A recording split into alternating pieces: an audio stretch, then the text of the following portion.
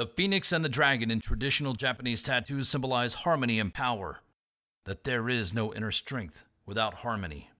Brought to you by your two co-hosts, Brian Comstock, an e-commerce brand builder in the field of ergonomics with GetNeely.com.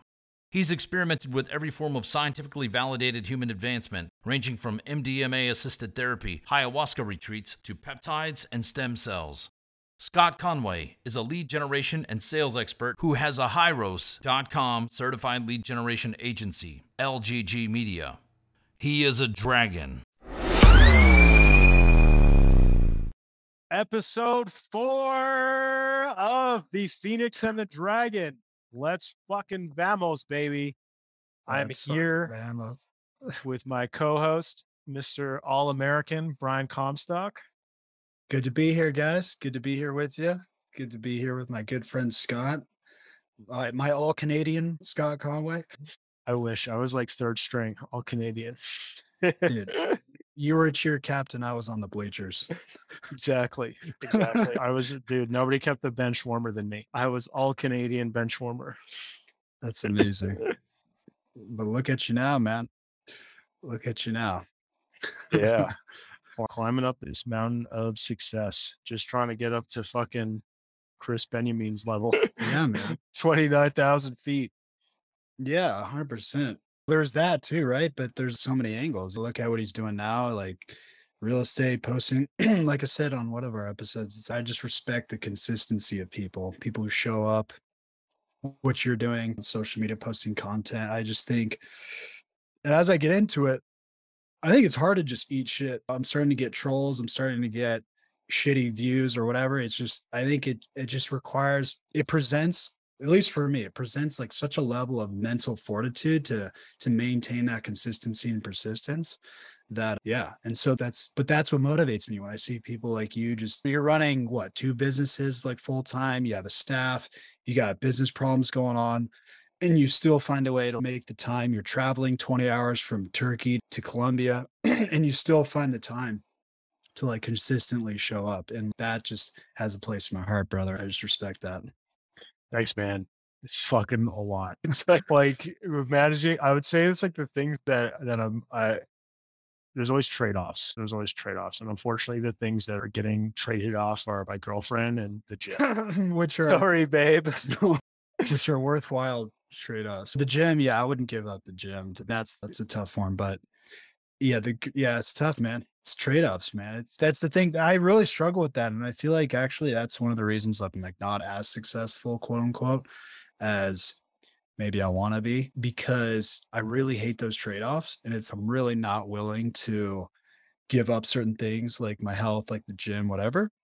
And I think there's pros and I think there's decisions to that. I think that's a decision. I know people like my cousin, he really sacrificed for 7 years and he ended up selling Freshly for over $1 billion. But when you listen to his story, he was sleeping 4 hours at night. He was dealing with problems that are mind-boggling on a personal, everything becomes personal level. You have employees threatening you, you're firing people. There's so much stuff that he dealt with, and he was just sacrifice. He was like, I will deal with girlfriends, I'll deal with wives, I'll deal with getting back in shape. He's always been in shape. I'll deal with getting back to my love for basketball or pickup, and look what he did. He did very well. Whereas other people, but for me, I'm willing to leave some on the table. I still think there's a synergy. I think when you take care of yourself and you feel good, you look at all that stuff, to me, I am able to have more confidence and it translates to business. So I go for the synergy play, but I do recognize time is time, and we all get 24 hours in the day and it has to go somewhere. Yeah, that's fucking really cool story. Quick aside. The sleep thing is something that I've never been able to sacrifice. It's just for me, it's a hard boundary of what I need, because otherwise I notice a very sizable drop off in my performance. It also brings the worst out of me. Like I'm diagnosed moderate, severe ADHD, and Which is it, moderate or severe? Moderate. If I had to place this on a scale, it's definitely more on the severe side. that's what the medical terminology is, but I'm also not a psychiatrist. That's what just the doctor told me when I was 10 and I started crying. I'm never going to be the same after this. And I was like, no, like you've always been fucked up. I'm like, just kidding. He didn't say that. But yeah, you more or less put it into those terms. But the sleep, the lack of sleep really just exacerbates the ADHD to where I'm at work the next day and I'm just like 50% less effective. I can't, it would be a whole, not even just podcast episode, but it would just be a whole podcast, just the whole thing, every episode, if for me to go down the level to which I agree with you and how much sleep is like a thing. I've lost literally girlfriends over sleep. I mean, can you drop the degrees 1 degree? I'd rather let's just break up, to be honest, there's just so many things with it. And, but jokes aside, one thing that I tried to, and it really is a deep thing and deep rabbit hole. And one thing that I try to do is there's like a 1-to-1 correlation with my mental health with poor sleep, but I often forget that. And so sometimes I'll have poor sleep and I'll just be in my head, like ruminating, like what I like thinking through an existential crisis of like, why do I feel bad? Like, is my purpose off track? Am I this? Am I that?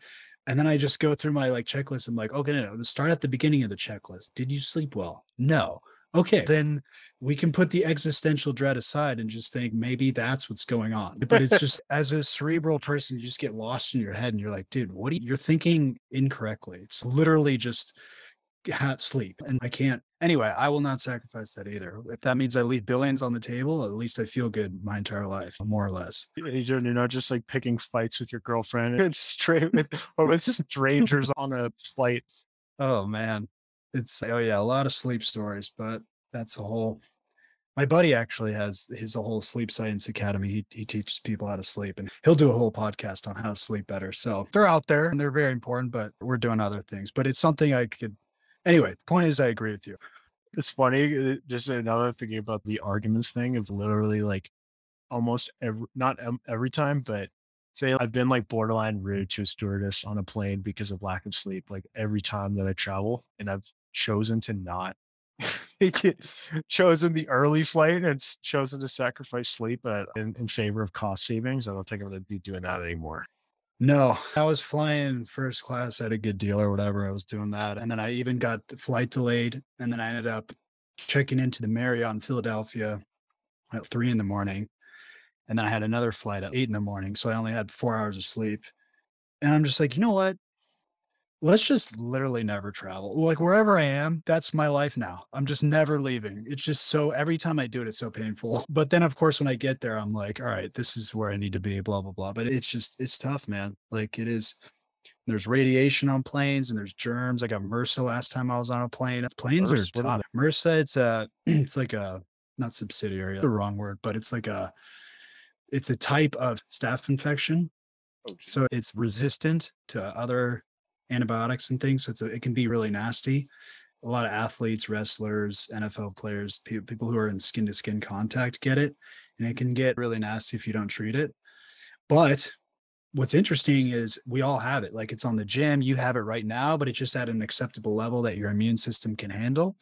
But as long as you like shower after going to the gym and stuff, but airplanes, gyms, I started wearing leggings at the gym, not to look cool or to Nike swoosh, whatever, just literally because I wanted to protect my knees from getting staph infection, which I've already done twice. Point is, if you see that 70-year-old, 80-year-old on a plane, like wiping down the seats with a sanitizing wipe, they may be onto something. Don't scoff at that stuff because there's actually more bacteria and things that are out there that you've probably been aware of, but you'll learn it if you deal with it. Like I've had it 3 times. I got to take antibiotics, of course, as you would guess. I'm not a fan of taking antibiotics unless you absolutely have to. It destroyed my gut bacteria. Now I'm repopulating with the best probiotic I could find. So it creates its whole arsenal of challenges. But yeah, man, that's my take on flying and sleep.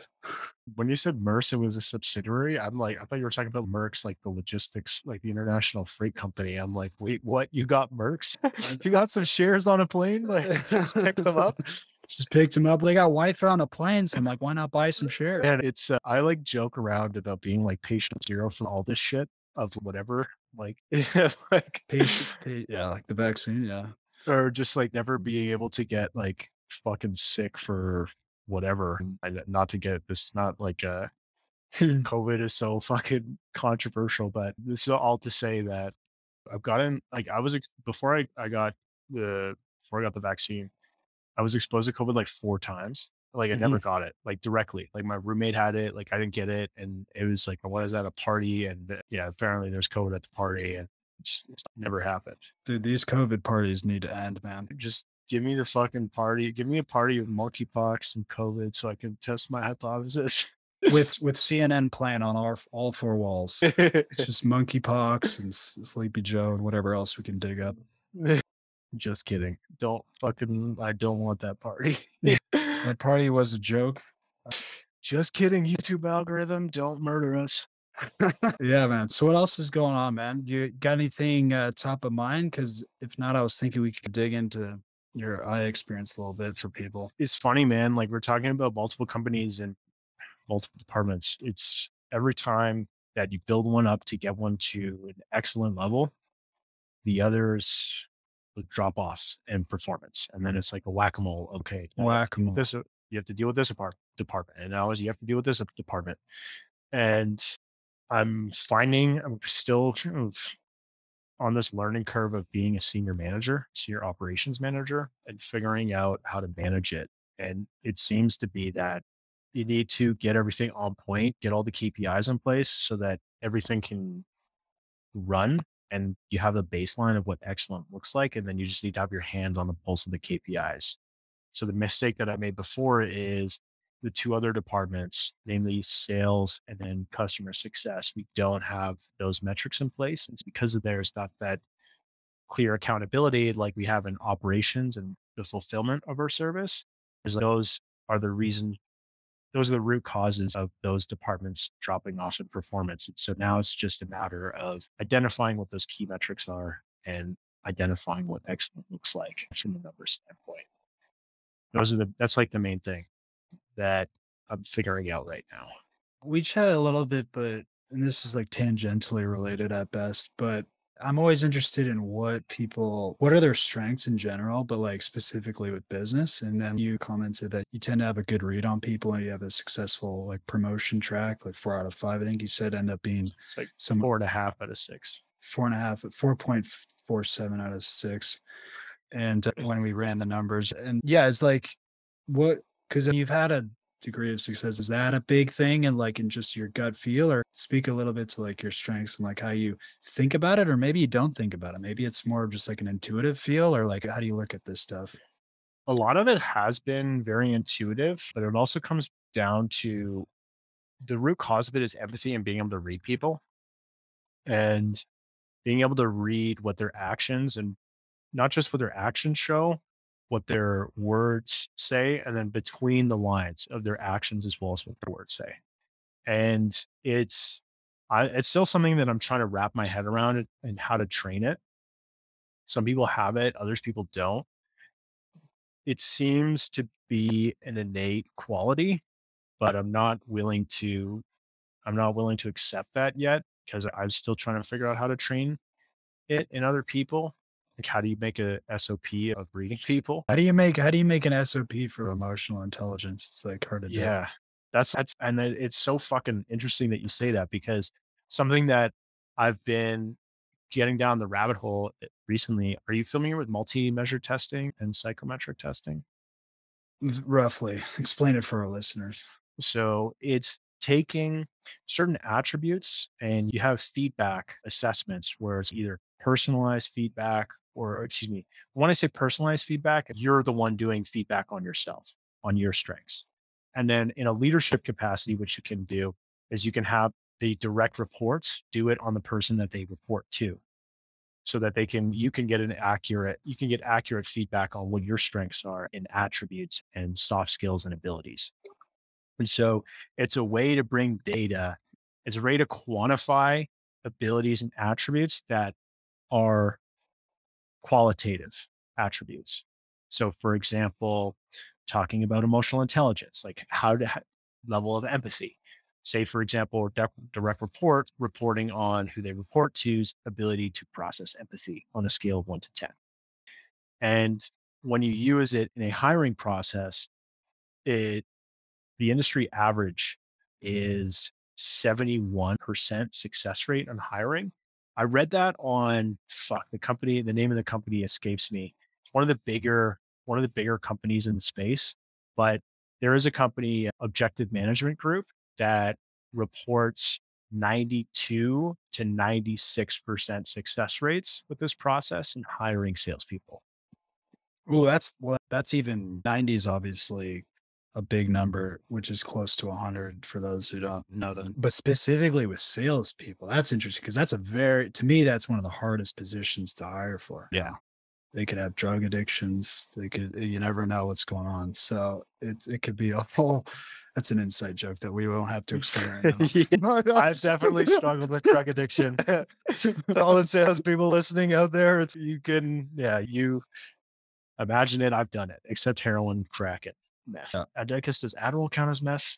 So I guess you could say I've done that. Yeah. I'd rather do certain. Anyway, yeah, it's all powerful stuff. The other thing that I thought was interesting is you queue up like the frontier of your bounded rationality and where you want to take your skills to the next level. So I think you identified a few things like content, data science, a few things that you're trying to learn. Do you want to like touch on those and like how did you select that, or how do you manage your kind of skill acquisition? Because there's just so many things to learn, right?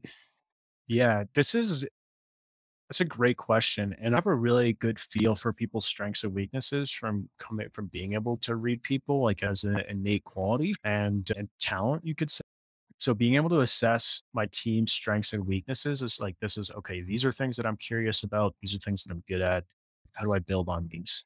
And then also just assessing what are our overall gaps in our business, as well as gaps in both my partner's skill set and my skill set. Because he's really good at building dashboards, putting the data together, as well as the data analysis piece of it. And so project management comes in because we need to delegate it at some point, because I'm still doing all the, mid-level operational project management. And so I love your way of managing and whatever, like someone comes back with a question and you're just like, I need you to own this. That's one of my, I see that in Asana and that literally makes my day. Someone comes back with a question, you're like, I need you to own this. It's the ultimate catch-all for just rebuking any sort of like question I'm not going to Google my way. I'm not going to Google this for you. Like you have to like Google it and figure it out. And it reminds me out. It's basically a diplomatic way of saying figure it the fuck out. It reminds me, I need you. I'm empowering you to own this. Yeah, I saw that in our Asana and it literally made my day. It's just, I'm like, nobody understands how much I appreciate this. It actually reminds me, there's a scene in Better Call Saul, which is like a really top series that I love. And how am I supposed to get on his good side? Like, how am I supposed to get him to trust him or trust me? And there's no way I can do that. And the guy just goes, figure it out. It's just, I guess that's my resource. Like, what are your resources when you have no resources? Figure it out. Right. That's like entrepreneurship in a nutshell. Do you think I know how to do podcasting or half the shit I do? No, but you figure it out and you persevere and you figure it out. The 2 PFs. So anyway, I just needed a little comedic relief from the dashboard. Persevere. Yeah, thanks. I appreciate you sprinkling that in. Figure it out. Figure it the fuck out.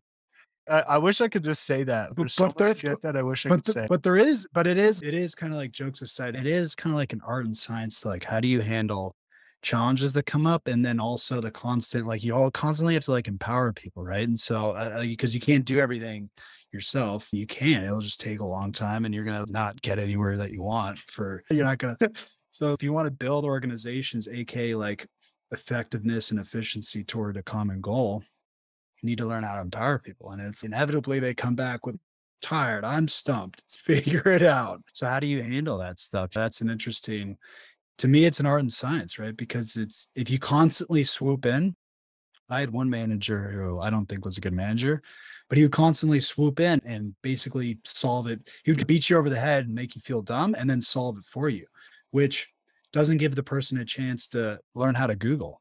So it's a balance between swooping in and solving it versus just telling them like sink or swim, figure it out, or coach them through it. Of course, there's like a happy medium for all this stuff, but it's always situational. And that's where that EQ comes in. It's not only the person that you're talking to, and you have to know their temperament, their capabilities, their skill sets, also the challenge and task at hand, juxtaposing those together. And then also like your relationship with them. There's like all these things that come into it where it's like, what's the best way to handle this? This ties me to our buddy Keenan. And one thing I learned from like this guy that we did ayahuasca with, he's just brilliant, spiritually enlightened, beautiful human. But one thing I literally wrote down things that I learned from him. And this is one of them is the way he quote unquote manages. What I noticed is minimum viable dose. What's the minimum amount you need to like convey or beat? Because nobody wants to be beat over the head. So nobody wants to feel you're patronizing them, obviously. So what I noticed is he has a beautiful machinery and of operations and things going on, chefs, shamans, like a whole nine. And it's all orchestrated beautifully. And anytime he needs something to happen, he comes along and almost in a whisper tone is like, what's the minimum I need to say to get the outcome I want? And that just really stuck with me. And I thought it could be applied to managing people and just in general, because really at the core of it is like human respect, human dignity, and that's an ego. So that's what we're all driven by. So finding the minimum, the minimum viable dose to get your point across or to explain whatever you need to explain so that it's in their minds. You don't necessarily need to actually explain to somebody what you want. If you like know, hey, if I say this, they'll get the idea. They know what I mean. Like in that way, I don't feel like I'm talking down to them. I find that so, I don't know. That was just one of the random things that I found so interesting of you don't have to like overly communicate. Everyone talks about communication, but there's also reverse communication of like, how can you actually say as little as possible so that people they're smart, right? There's an implicit message of I'm saying this to you because I understand, I know that you will get what I mean, and I trust that you will take it forward. And there's so many nuancy things about it that I find really fascinating. There's two books that come to mind. The first one is All In by Adrian Gosick and Chester Elton. And in it, they talk about, they use a bunch of third-party data from Towers Watson to quantify the impact on profitability that great culture has on an organization. And one of the things that they talk about is engagement, enablement, and excitement in employees. And enablement is what you're talking about of not just having a manager swoop in and make you feel like a dumbass because they solve the problem and say, you fucking idiot, why can't you solve this? And giving people autonomy. And a mentor, Brenda Nekbatal, she's a coach of the mastermind that I'm in, Apex. Just to give her credibility real quick, she was HR executive at a number of different Fortune 500 companies. And one of her principles that always stuck with me was give people enough rope to hang themselves, but not enough so that you can rope them back in when they inevitably do. So it's let people make mistakes, but then when they do, then you step in and then you course correct. And then the second book that came to mind, forgot it. But on key. But the point is I read books. That's really the point. Yeah, exactly. Look how smart we are. This is why you should continue listening to this podcast. With Keenan, he's something that he taught me that's always stood out is like making sure that everything is orderly and keeping that as a North Star, because he runs like such an effective operation. And I'm like 90% sure that he still has hotels and everything, businesses going on outside of that. Pretty sure he does. But yeah, he's a fucking beast. So for all to say. Yeah, he's a beast. We're going to do a whole thing on that later. Actually, should we use that as a segue? I wanted to hear, I don't think I've actually really heard the Full Throttle. I mean, it may take maybe a multi-podcast thing, but I would love to hear your experience with ayahuasca and how it's informed who you are today, what you do. Oh, actually, sorry. One thing I wanted to say before we get into that. What I find interesting about everything we're talking about is, to me, it's not about business and managing people and all that stuff. Cause to me, that's a little bit of a somewhat of a boring topic if you pigeonhole it. Whereas I look at it as more of just human psychology. So when you talk about giving someone a rope, but not enough, too much, whatever, so they don't hang themselves, to me, that applies. And I'm not a parenting expert, but like to me, that applies to like how I would raise kids and think about raising people and just in general, right? Because it's you let them fall, but not enough that it's just point of no return. So I think these principles apply to a lot of different domains. To me, it's just like what makes people tick and stuff. So what's that smirk on your face? Just talking about raising kids and you're using that as a reference and you're just like completely unqualified. I like that you sprinkle that in. I'm like, this is a great example to make the point that I'm talking about, that I'm completely unqualified to make. People have said it before. I think it makes sense. What do you think? You don't think? Yeah, it definitely makes sense. It just reminded me of his build of like when he would talk about friends of his that would have kids. And just to rile them up a bit, he would say, so it's like having a dog. Yeah, exactly. It applies to dogs, kids, employees. It's fucking my funny. God. Yeah, man. But you got to give me credit. There is something to be said about like the universal applicability to certain principles and Yeah. just how people are wired from day one. And how do you, like I said, human dignity, respect, all these core things. You can never get around it. You can't get around someone's ego. You can't get around disrespecting them. These are not things. Anyway, so that's why I felt like I'm qualified to talk about whatever the fuck I want. I agree with that point. And it's funny the comparisons that we make of things that comparisons as well that are taboo or comparisons that have a certain stigma where that oftentimes as well, people take those things personally, where it's like they'll take it the wrong way. For example, comparing employees to kids. No. I just like inadvertently insulted everybody. Like, and they're like, the worst part is oh my God. I think I see a parallel. I don't know. But I see the parallel in the best way. Give myself. I see a parallel. I see a parallel in the way that like the way that's not offensive. This is me saving face right now, but I see a way that's applicable in the way that's it's not offensive is that whether they're kids, employees, like everybody deserves that kind of, you feel me? Yeah. Sorry, I was just still laughing about that. It was so funny. You were saying. Yeah. So I was saying, like, I just see it as applicable. I see it as in the best way possible that whether you're a kid, employee, like everyone's a human. That's my point. It's not about employees are the same as kids. My point is everyone is a human, whether you're raising kids, you're interacting with employees or managers or stakeholders, like everyone. And as a human, everyone has like foundational things that, like I said, you can't get around dignity, respect, ego. So that's how I save face. Yeah. Yeah. Totally agree. I totally agree with the painting out the broad strokes of human psychology. And it is rooted in any interpersonal relationship. Yeah, man. All right. So what do you think? You open to digging into opening the kimono a little bit, or Yeah, how are let's you do feeling it. on that? Let's So do it. give people the high level of your background with ayahuasca and everything going in. It'll actually be a year in 16 days that I did my first ceremony. And I still remember the first thing that comes to mind is the fucking tobacco water. Yeah, man, that's the piece I just don't have an interest to do again.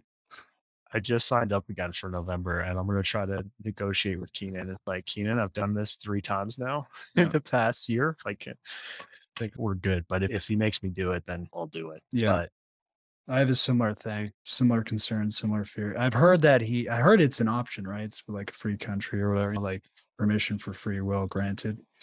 But I do feel like with certain people, maybe people like us, maybe not, he will flex his influence and he may or may not make it easy for us to bow out. You let me know.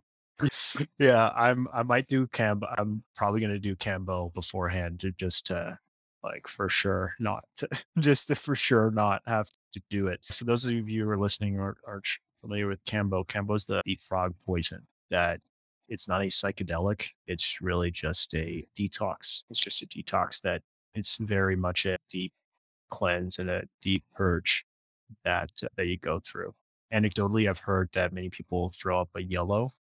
Okay, this yellow, not to get too graphic, but yeah, we're not going to have any visuals for that.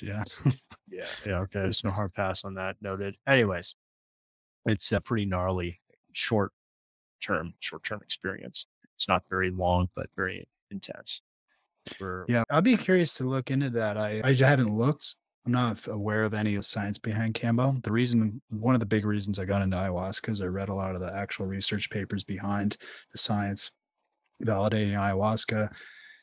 Depression basically gone or severely decreased 9 months after the experience. Anxiety decreases, at certain addictions. So I basically read through everything that I could find, and that in conjunction with the anecdotal evidence of very close people in my life, like you, made me feel pretty confident to give it a whirl. You're never gonna feel, or I shouldn't say you are never. I didn't see a way where you're gonna feel nervous. You're gonna feel there's a level of discomfort. I can gear up on the science, and my friends say it's awesome. You can gear up as much as you want, but there's no getting around the discomfort and all that stuff associated, which a part of the experience. And there is a confidence that's developed after you've gone through something incredibly challenging, incredibly physically challenging, emotionally challenging, discomfort. There's a confidence that's gained by going through that and coming out the other side. But we're talking about your experience. So you tell me your experience. It's a rite of passage. It's very much and that's something that we definitely don't have enough of in Western civilization, and we very much lost that in our modernity, where it's an experience that you can take with you for the rest of your life, that nobody can take it away from you because of how hard it is. Like starting off with the tobacco water, think of that as not just the tobacco water, but the repe. The first time, the repe completely rocked my world the first time. Like I purged almost immediately Ooh. after that. And then Rape is basically blowing tobacco up your nose. Is that a fair? Yeah, exactly. Yeah, exactly. Mixed with other roots from the Amazon. I'm not sure what the specific blend is. One that is at La Ceiba. And the first ceremony that I did was the night ceremony. And I just felt calm. It's very meditative. It's really just at peace with everything. There was no psychedelics. There was no really deep visceral experience. It was just very calm. And then the day ceremony.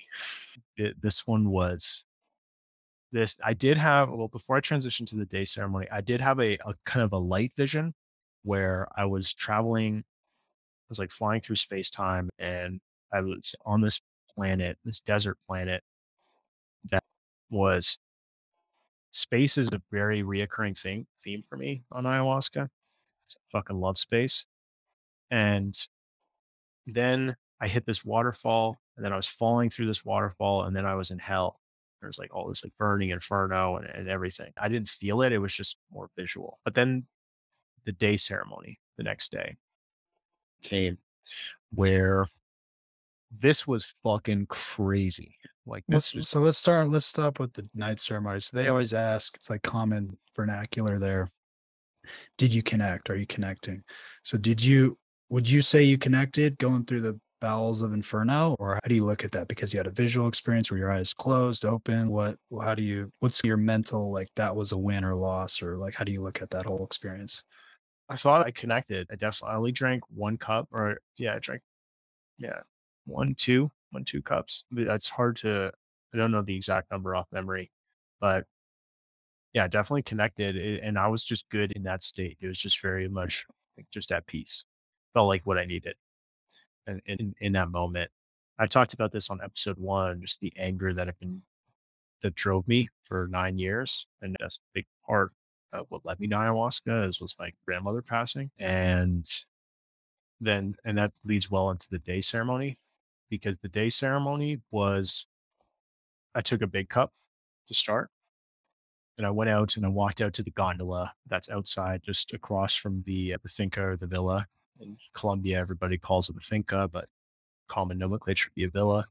And the gondola. So I walked out there after I took the big cup.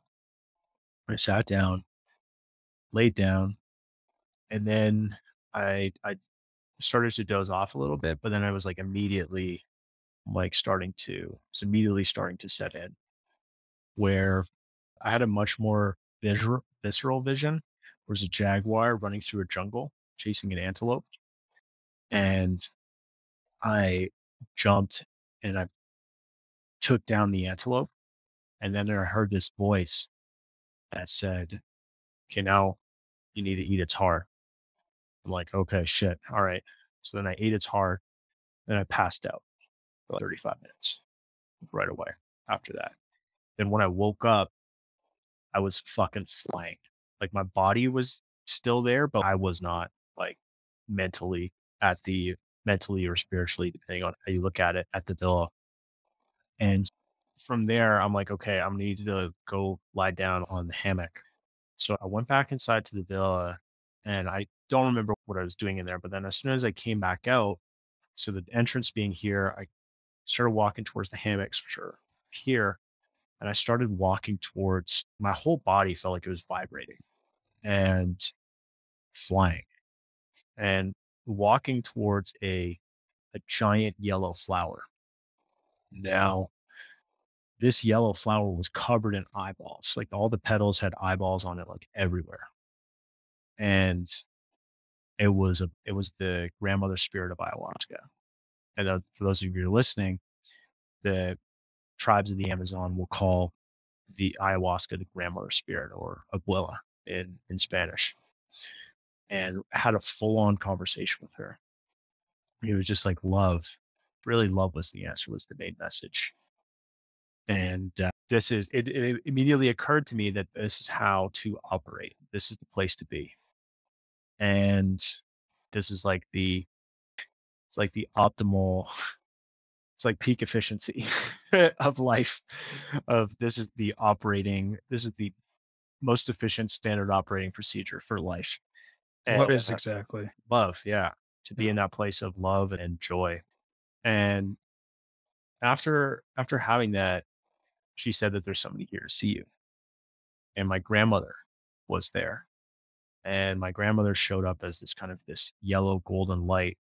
And I shared with her a lot of things that I regretted, namely my relationship with my sister and how cruel I was to her growing up. And that's something that I regret because I was very much a bully to her. Other things that I regretted, for example, I visited London in 2019, and she asked me to send her pictures of the trip, and I never fucking sent her pictures of the trip. And it's something that bothered me, especially after she passed. And so I let her know that I regretted that, and she forgave me for everything. And she said, "You become a good man." And I started crying. And after we had that moment, just by serendipity, I put my Kobe Bryant jersey on that morning. And she said that there's somebody here to see you. And Kobe Bryant showed up. This is actually August, Kobe's birthday. This was August 25th when we started the ceremony. It was actually Kobe's birthday on August 23rd. Interesting. More to add to the serendipity. But Kobe said like the most like Kobe thing that I've ever heard. Because I thanked him for stopping by. And you know what he said? Thank me by winning. And I'm okay, done. And so for the rest of the ceremony, I was like, okay, I got to get all my shit together. Like, I made my bucket, like my puke bucket, like completely spotless. Like, I spent like, and what's funny is my friend Ian watched me probably spend 7 minutes going up and down the hill. So you take the bucket, you go down the hill, you empty it out, and then you come back up. Yep. He watched me for 7 minutes through this process of just cleaning it and then making it like completely spotless, this bucket. And then I went in and because I reserved one of the private rooms, and made my bed and I organized my bag. Like I made sure that everything was organized, and I'm like, everything is on point. Kobe, mama mentality, baby. Let's go.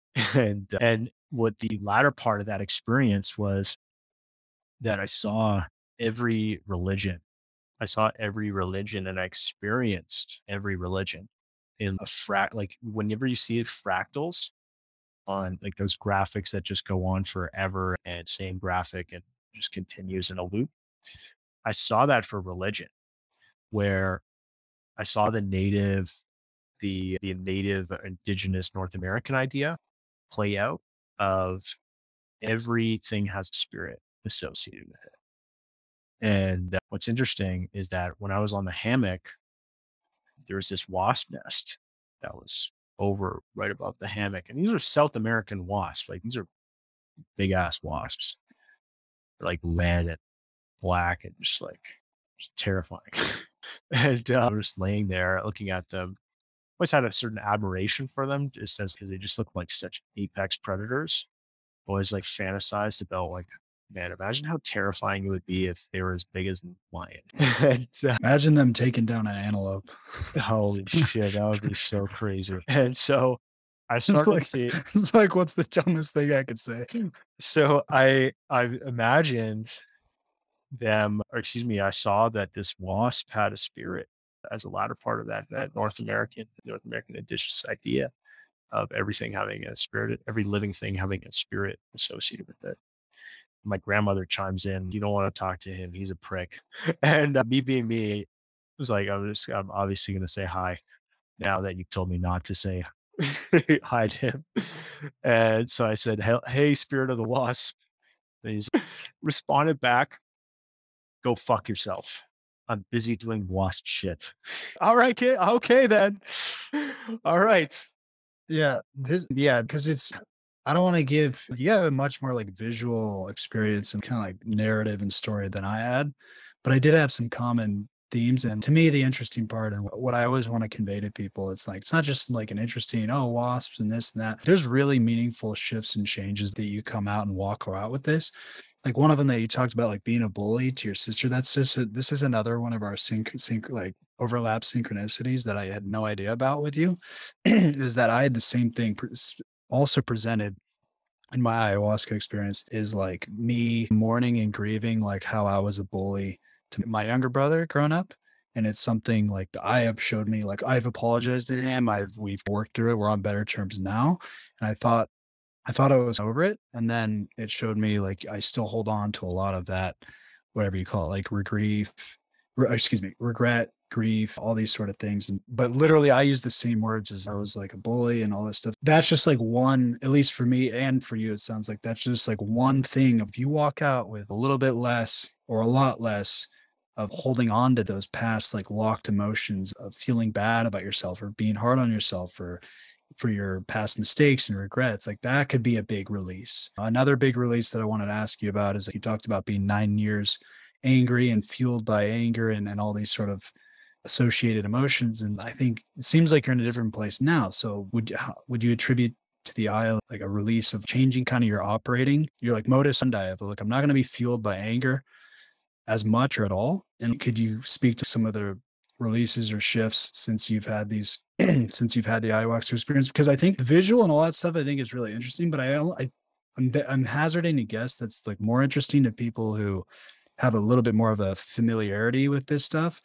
Whereas the thing that's universally applicable that again, I'm a believer in it. So I'm going to speak up on things that I believe in is I think most people, now there are cases if you have schizophrenia, that's contraindicated to do ayahuasca.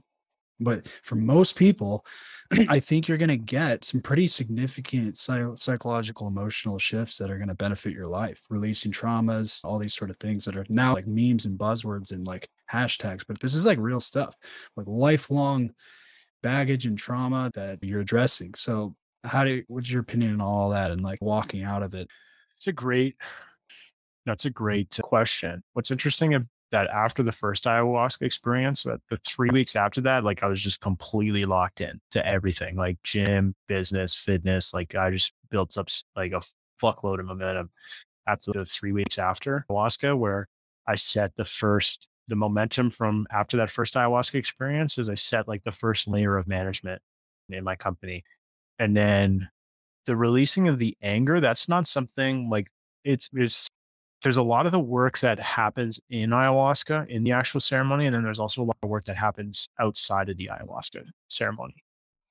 And there's somebody that we both know, I won't say their name, but they're just very angry.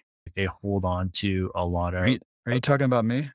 Caught me. No, where they're just very resentful at the world, and they project that resentment and they project that anger a lot. And that was like the first wake up call for me of like immediately after the ayahuasca of showing that love and joy modus operandi that juxtaposed to it like almost immediately. And I'm like, am I fucking been like this? This is so disgusting. I don't want to like, I'm committed to not operating this way anymore. That was the first thing.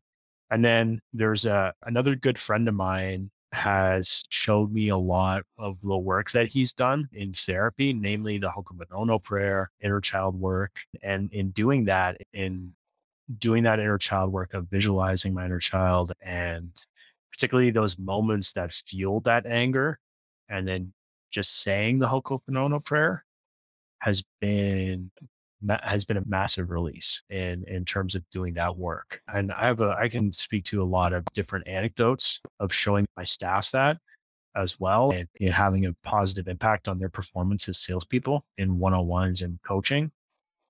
But that was the big thing. And then it was actually the third Aya ceremony that I had done in January of this year, where my girlfriend and we had broken up for a month. And it actually put me very much in my ego.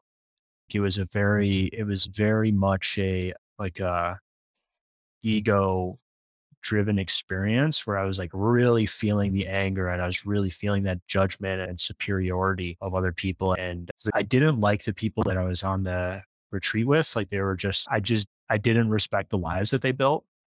And they just So you're painted saying me to be pussies.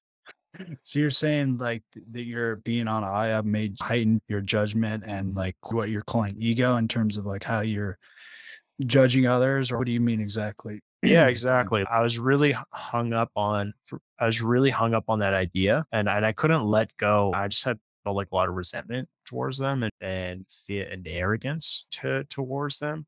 And even when I say Did you choose to go with these people, or was it like your random allotment that the people random happened? allotment, That's the beauty and challenge of see, I met somebody who ended up becoming like one of my best friends and like literally had my back on so many levels. Like I passed out and he like took my bucket before I spilled puke all over me and so many things that I'm like, this is amazing that I met this guy. And then you also get what you're talking about, where you get 20 random strangers together. You may not like everybody. I didn't like everybody. It was like I had a great friend, and then I was like good with a few others, and then just completely neutral, apathetic to like some, and then a couple that I was like very much averse to engaging with. It's just like anything. And that to me, that's part of actually the experiences is like you get the full spectrum of life, right? You get very high achieving people. Like this isn't very Aaron Rodgers, right? Aaron Rodgers came out and talked about this of like his best season ever, blah blah, attributing that to ayahuasca. And Machine Gun Kelly, MGK, talked about how he did it with his fiance Megan Fox and how that made a big difference. And very high achievement. It doesn't matter where you are. This is what I mean by the employees, babies, kids thing. Everyone's human. It doesn't matter where you are. It doesn't matter if you're an employee, kid. It doesn't matter if you're an Aaron Rodgers.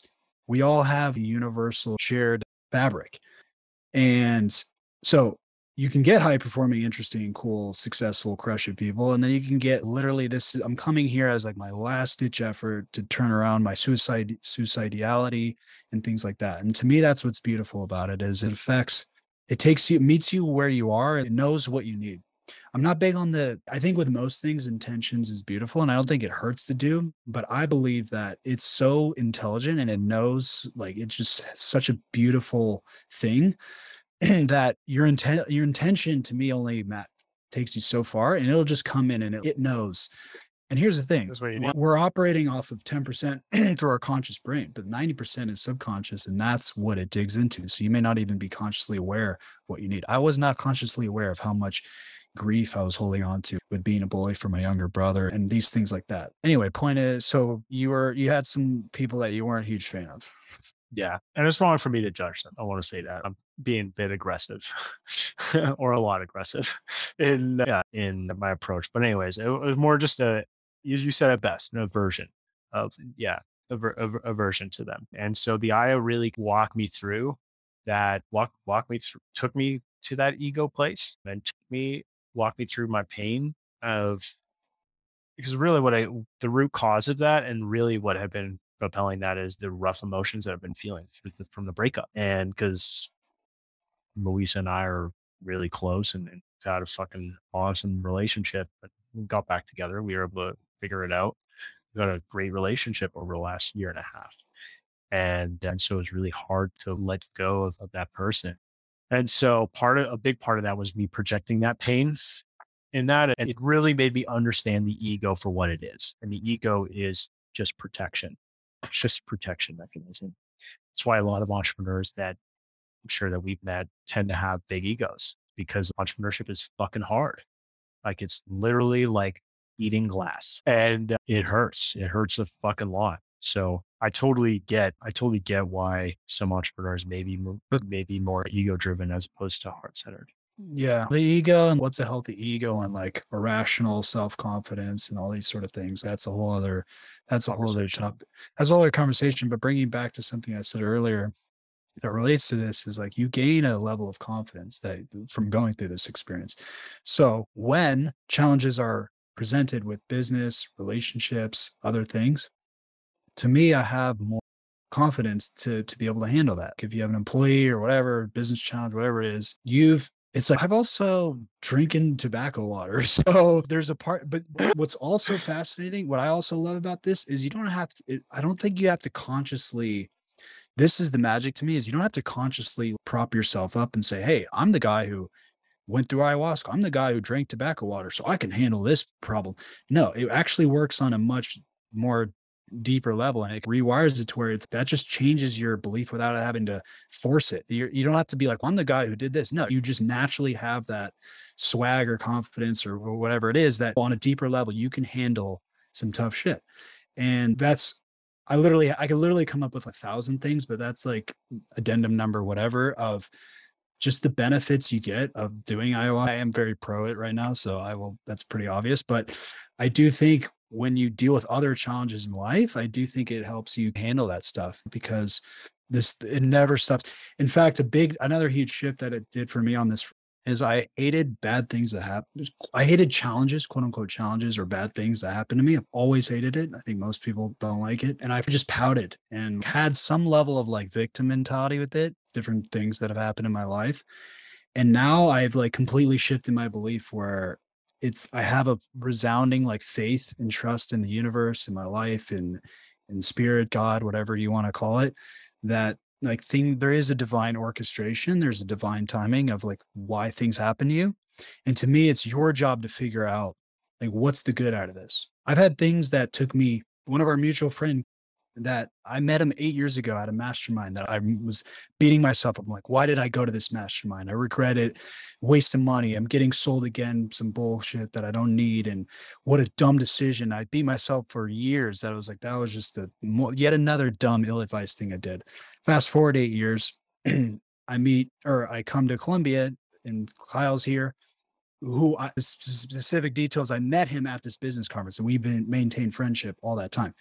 And then through him living here in Colombia, that completely unlocked doors, changed the game, huge transformation, friends, doing this with you. I met him through you. So my point is, to me, it's one of my favorite stories. It can even take years. So you do have to have some patience, but everything that happens to you that you're upset about or you find to be a setback, have patience and have faith and find a way to make it work for you. And if you don't have a way, just come up with a belief, just come up with something, reframe it somehow so you can stomach it until you have like hard evidence. Like I've hard evidence that this thing that I was regretful over completely changed my life. It led me to ayahuasca. It led me to meeting you. It led me to other friends. It gave me the freaking download roadmap on how to live in Colombia. Like completely worth it. And it took, but my original point is just having that high level belief of, hey, things happen for a reason. These are all cliche things to say, but do you actually like really believe that? Most of my life, I didn't really truly have that in my heart and soul and bones of, yeah, just trust. I feel like I'm getting destroyed. I feel like I'm just getting wrecked. What is the purpose of this? But it works out. Things work out. So but to me, my point is, I literally attribute to ayahuasca that huge belief shift. And that's a very helpful belief shift, by the way, because a lot of shitty things do happen. And so having a way to not only handle them on a tactical level, I'm like, okay, now I need to use my EQ. Now I need to tell them to own it. Now I like not on a tactical level, but also on the soul, like feeling, emotional temperament level, anger management level of don't have anger management, have faith. Oh, I'm curious, have curiosity, like, oh, this is interesting. This is a challenge I wouldn't have really asked for. I'm really curious how this is going to serve me. So I believe in my heart and soul like that belief shift is a massive upgrade. And like I said, one of 1,000 things I come up with on what I attribute to. I fucking 1,000% agree with that, dude. The sooner that you can get over the emotional bullshit of life happening to you, the sooner that you can figure out what it's trying to teach you. And I had this last reframe of, it's interesting. There was somebody that was last I experienced that I did back in March, or somebody that was going through a ringer. Like they were going through a really tough time, and they vocalized a lot of it. And I reflected a lot on their experience of Aya giving you a tough experience is Abuela giving you tough love. Life giving you tough experience is tough love from God or the universe, whatever you want to call it. And what do you take away from that? Exactly like you said, because right after that ayahuasca experience, we had $170,000 loss. So it's like that week was the best week of my life. That same ayahuasca experience that I just talked about in March, and then going through a quarter like that, it was a lot. It was a boarding school had been the hardest thing that I ever had to go through up until that point. But then that was definitely the hardest thing that I've ever had to go through. And then the sooner that I figured that out, it didn't need to be that hard. And instead of exactly like you said, like victim mentality, pouting over it of like, all right, motherfucker, it's time to get to work. What are you going to do about it? And yeah, so even in that moment, I say that because I definitely thought about putting in the towel and just fucking giving up. But it's like when things are on the line, are you going to fight for it or going to run for it? What do you root to when this is like the mother of all things, but what do you anchor to when you've had that in your life, or if it still happens to here and there, but like when that comes up, that voice of, man, what's the point? Like, why not just, this would be a hell of a lot easier. I wouldn't have to figure out how to do my taxes and figure out how to get a microphone set up so I don't sound like a freaking, like all this shit that you have to do, all this shit that you have to deal with in life. And you're like, man, it would just be a hell of a lot easier just to like give up. And on the ultimate give up, like, what do you anchor to when that happens? Started listening to Tim Grover. It's I go to anytime, any fucking time is just throw on a TG interview or start watching The Last Dance. So the go-to if I need to dig in, or if I know that I'm going to need to go through something hard, just put on The Last Dance for the 24th time.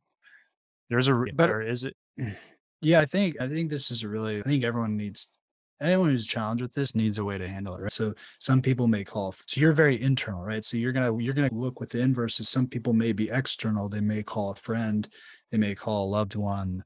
There's like different coping mechanisms of like, how do you stop the spiraling? I think is I might just get like a fucking another full leg tattoo. You're like, all right, time for yeah. Because it's on the tattoo thing, my tattoo, for context, I'm a full leg sleeve tattoo, and that goes hand in hand with ayahuasca. That's the start and end of the context.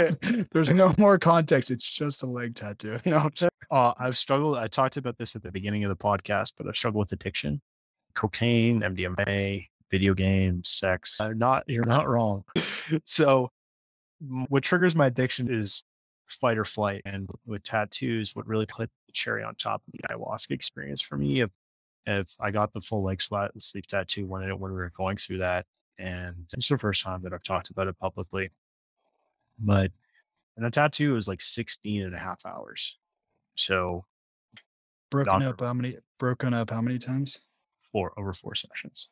It's a CrossFit unbroken leg tattoo, 16-hour unbroken reps, 16 hours straight. It's an unbroken set. There's no rest. It's an AMRAP for 16 hours. As many Pretty, reps as possible. pretty much, dude. That's a great way to put it. And yeah, so there's no running away from it. You just have to sit there and you have to embrace, you have to find it was the last one that I did was actually the hardest because I made a mistake of I'm like trying to manage the blood sugar thing because blood sugar will inevitably fall off a cliff because of the blood loss. So you just notice you getting faint over time. And so what they usually have at the tattoo parlor, they have fucking M&Ms on deck for the end. When it inevitably happens and you need that inevitable like blood sugar spike, like they'll just fucking give you M&M. Need some M&Ms? Like let's just line it up. And so what I did at the beginning, I was like, I didn't do any research. It was just literally just like gut fucking, I just loaded up on tattoos and fucking Gatorade as soon as I went in there. Cause I'm like thinking, hey, this'll help. And I also just wanted M&Ms and Gatorade. But a fucking terrible idea because as soon as the sugar crash happened, I was like so irritable and I was so grumpy and I was just like, get me the fuck out of here. But in facing that emotion, there's no escape. You have to embrace it. You have to embrace the pain. And entrepreneurship or any pursuit of excellence is like that. You have to find it in you to embrace the pain. And there's no fucking running away. Like anytime that you run away, you're just shoving it for later. And me from being bullied and the tattoo is a traditional Japanese tattoo of a koi fish turning into a dragon, which symbolizes my whole life of always being run to the litter, picked on and bullied, feeling really powerless because I grew up with very like blue collar people and not just blue collar, but a lot of criminals and scary people too. That I thought everyone's nice in Canada. my city is very weird. It's the capital, but it's also rough in many areas. And like a lot of my friends were Haitian gangbangers and they picked on me. And I always felt very powerless in that situation. These people with guns and fucking sell drugs, pants, and like I'm just like the setup guy.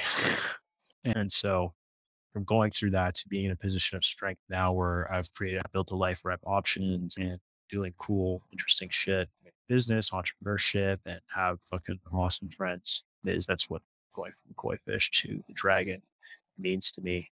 So Do you feel like, oh, go ahead. the process of the art is what was struggle to put this into words, but it's the process of going through this, the process of creating the art is what puts the art into perspective of having to face that pain and as well as everything that I've gone through from that standpoint to sales, entrepreneurship, to where I am today. And Aya is what inspired that. I just felt like I needed that art to feel like I've earned it, feel like I earned the art.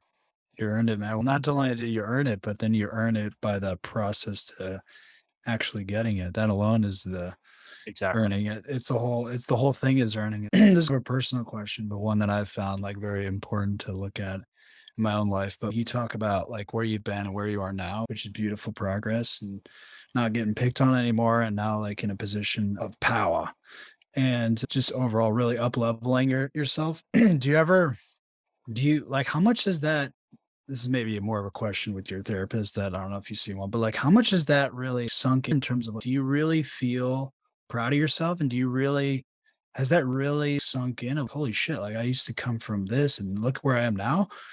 Or is it still in the spectrum of, yeah, I got a business and like you're still like grappling with it versus, wow, like I'm really proud of myself for what I've done. And that's something I've struggled with is just being proud of myself and like just giving yourself a pat on the back instead of constantly just like feeling the hard on yourself. Yeah, I do. Like I went to my high school reunion. I talked about that on episode 1, and it was very cathartic of a release.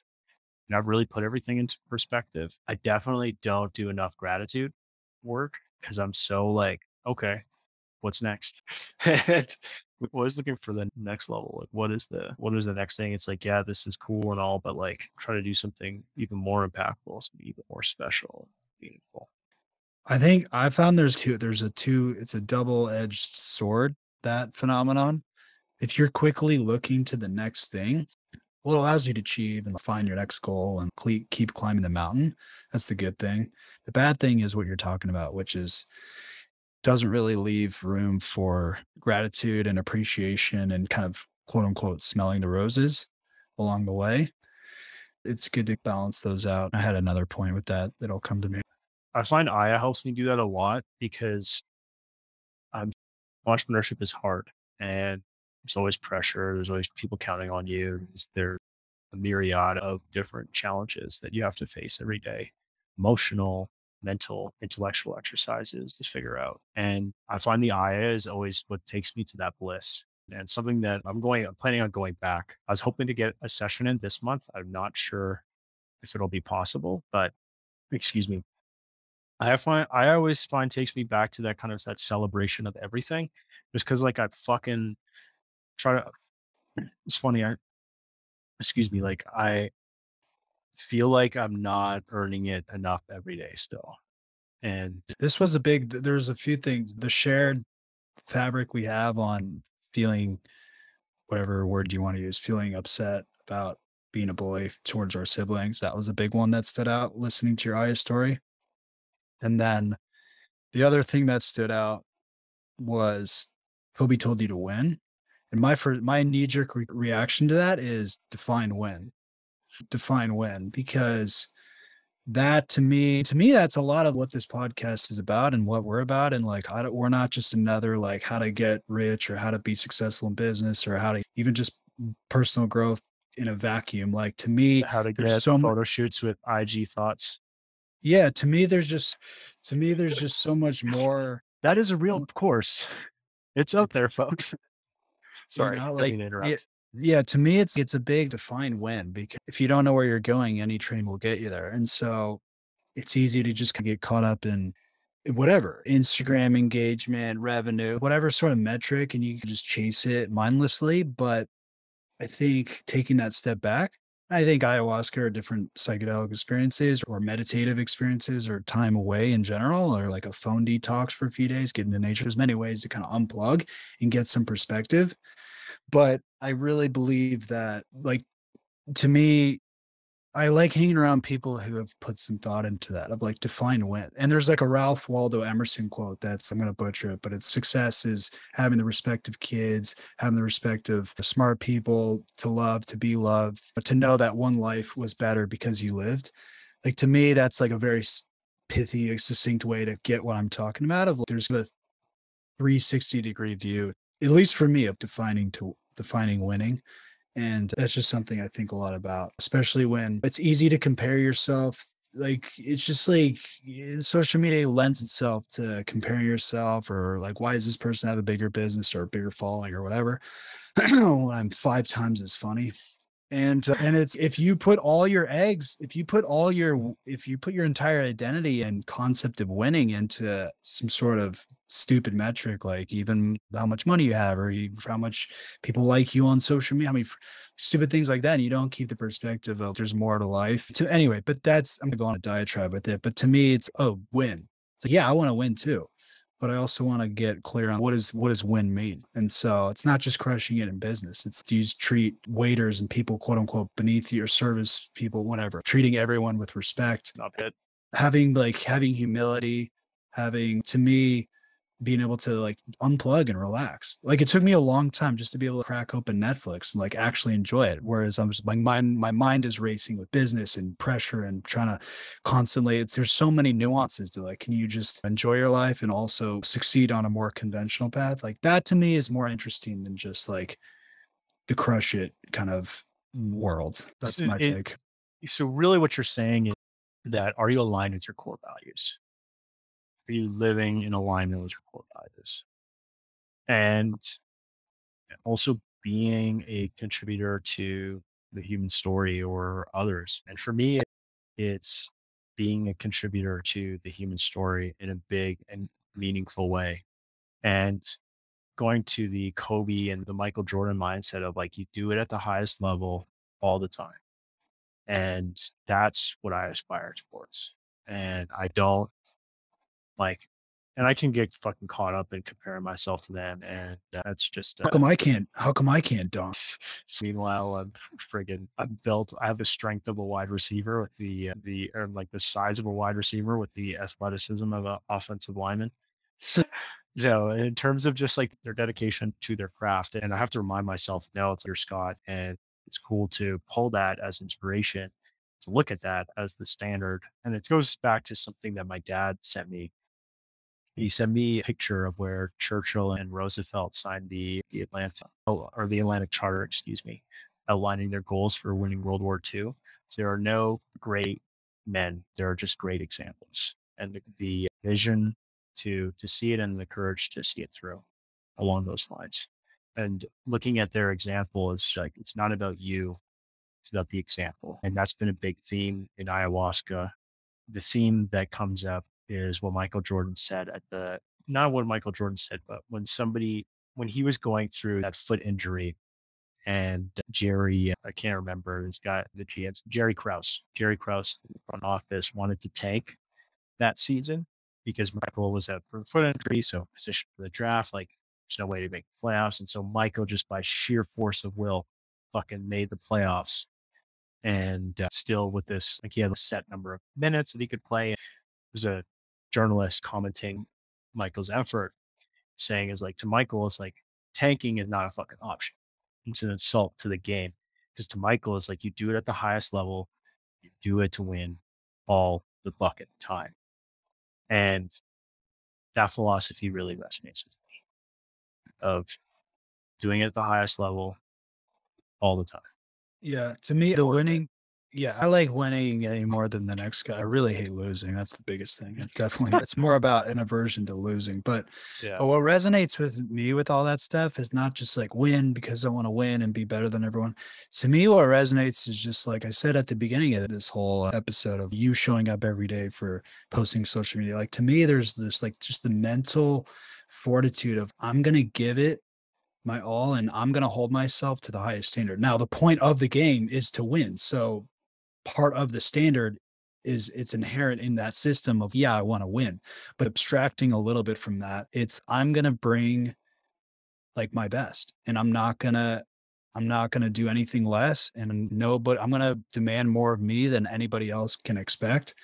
And to me, and just like that, and again, the consistency of doing that, like through because it's easy to have that mentality when you're feeling confident and you're up and you just had a big win or whatever. And it's like, it's easy to feel confident when you're confident, but to do that consistently when you may not naturally nobody feels motivated and confident all the time. And so that's why I keep talking about consistency, because what's inherent in that is you've gone through the waves and the turmoil of it doesn't matter what day it is. It doesn't matter if I feel good, confident, if I want to play, if I have the flu for Michael Jordan, which is like insane, dude. Well, I don't know how you do that. Like when I have the flu, I'm not playing basketball. I can tell you that much. And it's just that the power of the mindset, right? Like the power, and so much as Biology Belief is a really good book that's popular right now in terms of just the power of beliefs and the mindset and all that stuff. And I'm definitely not the first person to harp on this, but it's just like an endlessly important and fascinating topic of just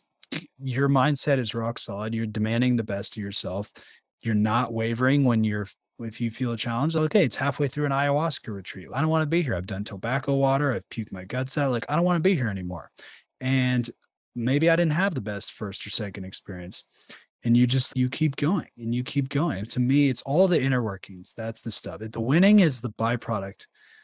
And like I said, winning's great, but to me, it's like the inner workings that are more interesting to me. So that's my Michael Jordan relay to what you said.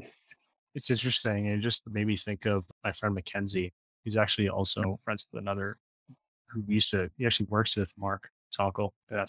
We always used to work together at the same company. We went to a wedding recently in Whistler, British Columbia, Canada. And we got like completely fucking just absolutely shit-faced at this wedding. It was a great time. But then the next morning, we agreed the day before that we're going to do hill runs because it's in the mountains in Whistler. And something that his mindset, I think in terms of determination, that really stuck with me, it's like for him to stop he's training for a triathlon right now. He's like just had a kid, so he's pretty out of shape. And his mindset is, you will have to fucking kill me before my body stops. And that is, even today, I'm feeling burnt out. I'm feeling tired. Even though doing that, like we had a couple of like pretty solid wins today. Like we had a good day of revenue. I just had a freaking awesome potential referral partner come in. And even though I'm not feeling it, it's like still fucking showing up and using that. And my takeaway is, even though I didn't act with as much urgency as I would have liked today, so but I'm glad you get back on the horse. Yeah.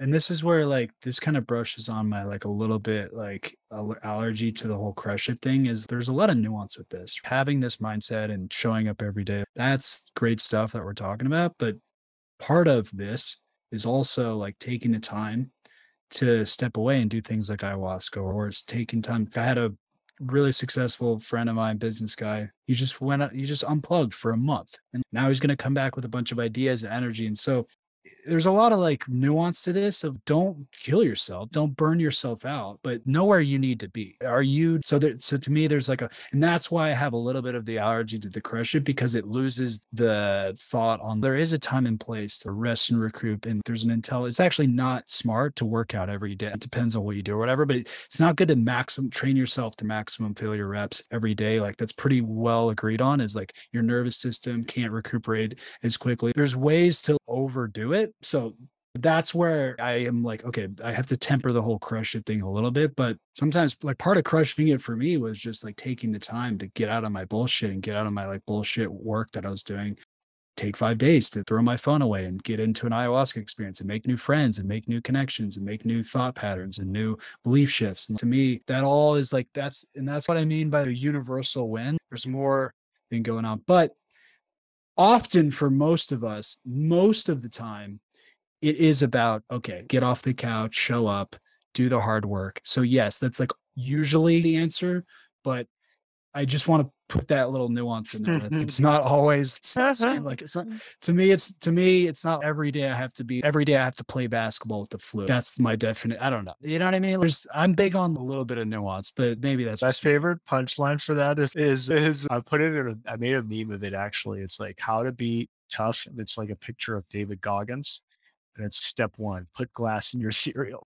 Exactly right. There's a limit to everything. And then foot race to Mars. But we're coming up on 90 minutes. Any parting thoughts? We were trying to give a nice like shell of your ayahuasca experience and everything. Any kind of parting thoughts, words of wisdom, anything else you want to touch on before we wrap up on that? Bullet points would be, how do I fucking vamos this? Yeah. How do you fucking vamos this? Is employee engagement, enablement, and excitement. Make sure that you are measuring that in your team. Use psychometrics and multi-measured testing in your hiring process, as well as in your leadership development. And then don't be a little bit. Rewatch The Last Dance. Yeah, rewatch the Last Dance. And if you haven't, don't ever grow up in, where'd you grow up in?